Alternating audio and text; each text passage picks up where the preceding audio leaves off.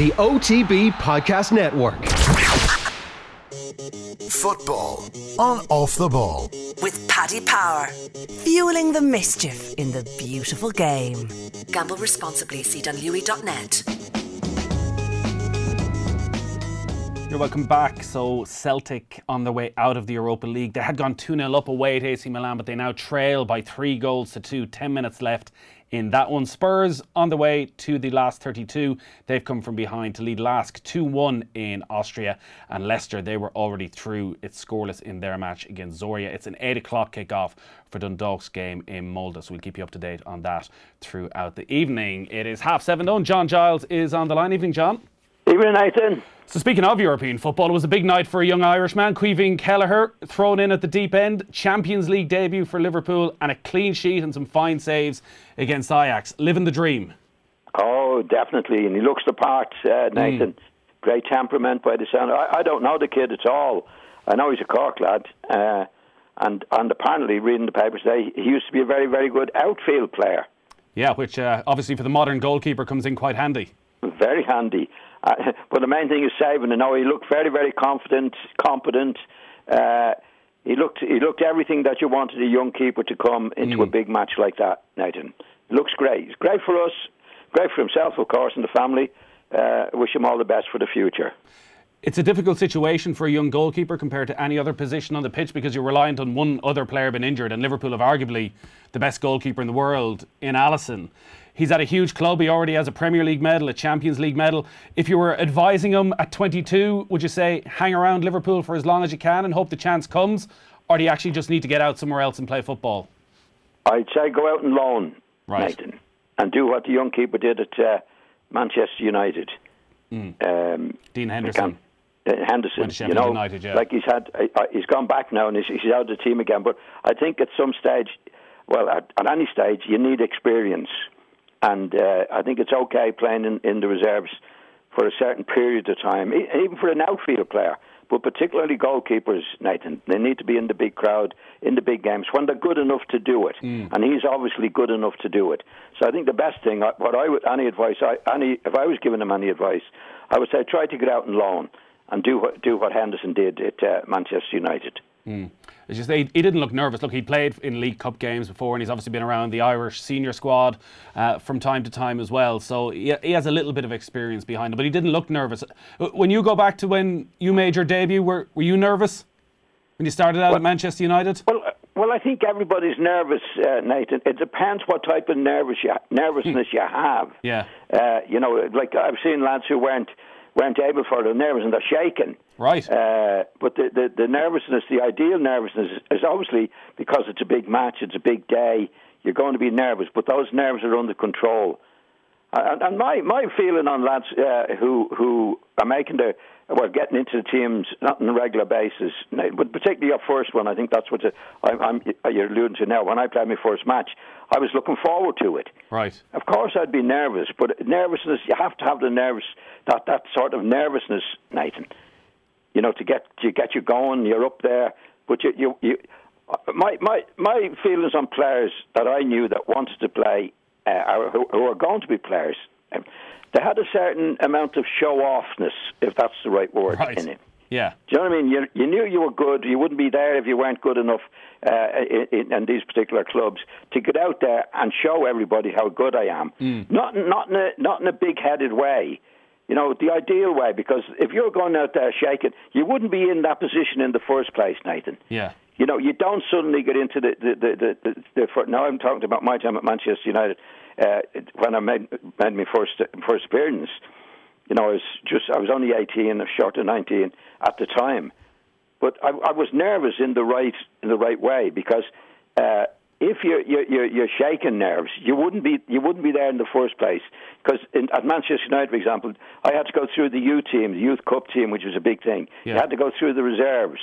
Now, if you're going to show your nerves, you're going to show them in those matches.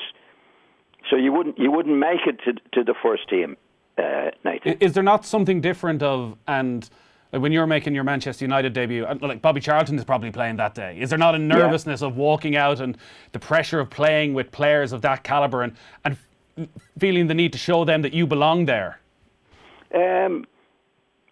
Well, I didn't feel that way, right. Nathan. You know, obviously I'd be nervous because I'd want to do well.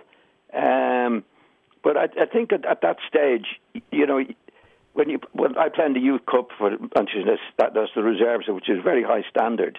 And you've come through schoolboy football as well. So in my opinion, there's a certain attitude of showing off. In other words, I want to get out there. Right. I know Bobby Charlton is a great player, Dennis Voilet, you respect all these players, but you really want to show what you can do.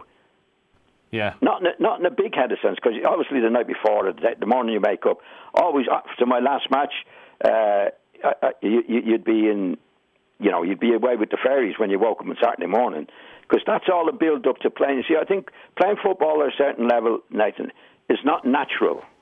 You know, you don't just put on your boots and play. There's a build-up to it. I used to find from Saturday morning, I'd wake up and there'd be a certain nervousness about me. I'd be away with the fairies. You know, my head wouldn't be having a bit of breakfast. I'd be away with it. So by the time you're ready to go out on the pitch, your nerves have been built up. You need the nerves. If you don't have nerves before a match, you won't build up. You won't get the adrenaline that you need when you go out to play. Like I always felt that football at a certain level is not natural. It's like a top singer, an opera singer, or Frank Sinatra going out on the stage. There's no way he just starts singing. There has to be a build-up to it. Anything that you do, whether it be a tennis player or a rugby player, a Gaelic player, hurling player, there's a build-up to that situation, which as long as it's under control, Nathan, gives you the adrenaline to go and to cope with the situation and do your stuff. And when you say when you woke up on a Saturday morning and you're away with the fairies, do you mean you're there, you're daydreaming, you're imagining what might happen in the match? Are you thinking about the game? Well, you're not quite thinking about it as detailed as that, but you're not there either. Right. You know the match is on your mind. It's not in detail. You don't think, well, I have to do this and I have to do that. But you know, say at 9 o'clock in the morning, there's a match on today.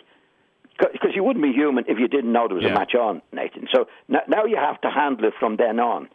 So as you get through the morning, then the nerves build up. So as you're out of a nervous state, which is ideal, by the time you're going out on the pitch to play. Mm.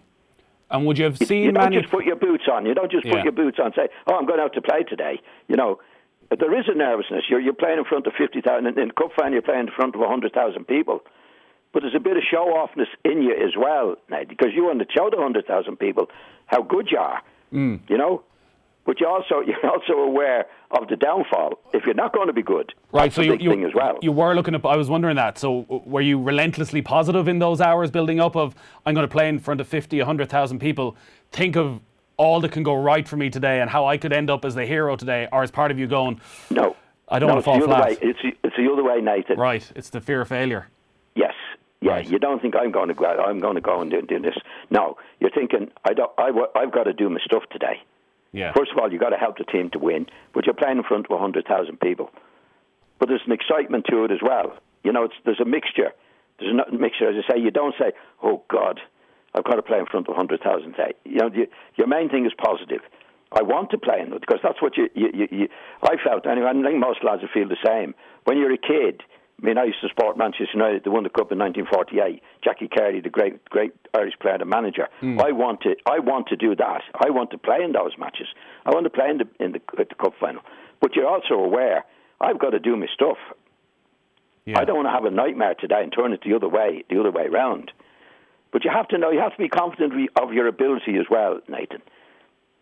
And did you see the lads you're talking about there who, you know, could be in the dressing room shaking beforehand with the nerves? Did you often see players who were like that in the dressing room in the minutes leading up to the game, but actually, when the whistle blew and the match started, they were perfectly fine? No. Right. No. If they're not doing it in the dressing room, you're a goner. I did play with a few players like that. Right. You know, but they didn't last. Okay. You know. Yeah. But I mean, there was a couple. Now we played in the Cup final in 1965. Against Liverpool, the first great Liverpool team, and we qualified. We'd only first year in the first division, and qualified. And there was a couple of lads in the team, I won't name them, who weren't up to it. Right. We can Google in this day and age, John. So people can go and figure it out from themselves. And what, that you could just tell that cup final day was too much for them? Yes. Right. Yeah. And there's nothing you can do at that stage, or the senior members of the squad at that stage can do to just try and calm those players? No, they wouldn't be excited. Right. They'd be quiet. They would look quite natural. They would look quite natural, Nathan. You wouldn't know before the match. You know what I mean? Mm. But you could tell. And I used to find, watching the cup finals and playing the cup finals, there was at least one player on the pitch that couldn't handle it from either side. Right. Either side. Are you looking round for that player? Not particularly. Right. Well, especially when he's on your side. But it happens, you know. Yeah. While we're talking about that, do you remember your debut then? Do you remember the day vividly that you made your Manchester United debut? Oh, yeah. Right. Yeah, I remember it well, Nathan. I knew from the day before. Actually, we played the Wednesday in the Central League team. That was the reserve team at Leeds, funny enough. And we won 8-4 right. on the night. And I scored 3, which I had one of those good nights. And in those days, there was a player called Albert Quicksall. They paid a record fee for wasn't well. Or he was injured. So I knew on the Friday morning, Sir Matt Busby told me on Friday morning, I'd be playing on the Saturday. Okay. So I knew. So you had time to prep for it. Yeah. So the Friday, I remember the Friday, I slept okay. Yeah. And I was okay on the Saturday. I mean, it was a bad day in the end. We were beaten 5-1 by a great Spurs team coming on to their best years with Danny Blanchflower and Cliff Jones and Dave Mackay. Dave Mackay, one of the greats. So was Dave Mackay playing middle of midfield or centre back for Spurs? Oh no, he was playing in midfield. So you're going up against Dave Mackay in your debut? Yeah, and Danny Blanchflower. They funny enough that was Dave Mackay just come down from Scotland. Yeah. At that season, and they should have won the league that year. That was 1959. They should have won it. They blew it, and the following year, then they won the double. Yeah, but so they were great. Dave Mackay was one of the greats. Yeah, one of the greats. So did your family get to come over for your debut? My father came over. Right. Yeah, father came over. Would he have come over to a lot of your games? No. Right. No, it wasn't that easy to travel in those days. Nathan, he came over now and again. And what would he say after a game like that? After you made your Manchester United debut? No, he said I did okay. He thought I did okay. You know, I mean, I wasn't responsible for the 5 goals, obviously, but I did okay, Nathan, on the day. You know, I didn't have a nightmare, and I did okay, but we were just outclassed as a team with this great Spurs team at that particular time. Yeah. But I enjoyed the day. You know, I enjoyed it because I knew I wasn't too nervous. I was okay. I was able to handle it. There was 60,000 at the match, and I was okay. Yeah. So I actually didn't enjoy the result, of course, but I enjoyed the day. Yeah, it's great. And great to have such good memories of it as well. We've gone off, as usual, John, on a tangent. I do want to take a quick break because we do want to talk about the current Manchester United and the current Spurs. So we'll just take a quick break and do that then. Text in from Bobby and Claire as we talk about Manchester United. Ask away about Ole's future. Top of the hardest Champions League group by a mile heading into game week 6 and 5 points off the top of the league with a game in hand. But let's keep pushing that agenda. John, Manchester United beaten last night, but as Bobby and Claire says, if you look at the league table and you look at the Champions League table, they're not actually in that bad a position. But should United fans be worried about what they're seeing? Well, I wouldn't be overjoyed about how they're going at the moment, Nathan. I mean, if you're talking about those positions and positions they're in, I mean, this is Manchester United we're talking about. You know, this is we expect Manchester United to be doing better than anybody else. I'm sure the supporters do. No, I wouldn't be that happy as a Manchester United supporter for the results that they've had at the moment, Nathan. Very, very inconsistent. I mean, the fact is that, you know, there's none of the teams like Liverpool doing what they did last year and City doing in certain seasons. If that was the case now, you know, they'd be 8 or 10 points behind. It's just a season that's in it. There's nobody really running away with it at the moment.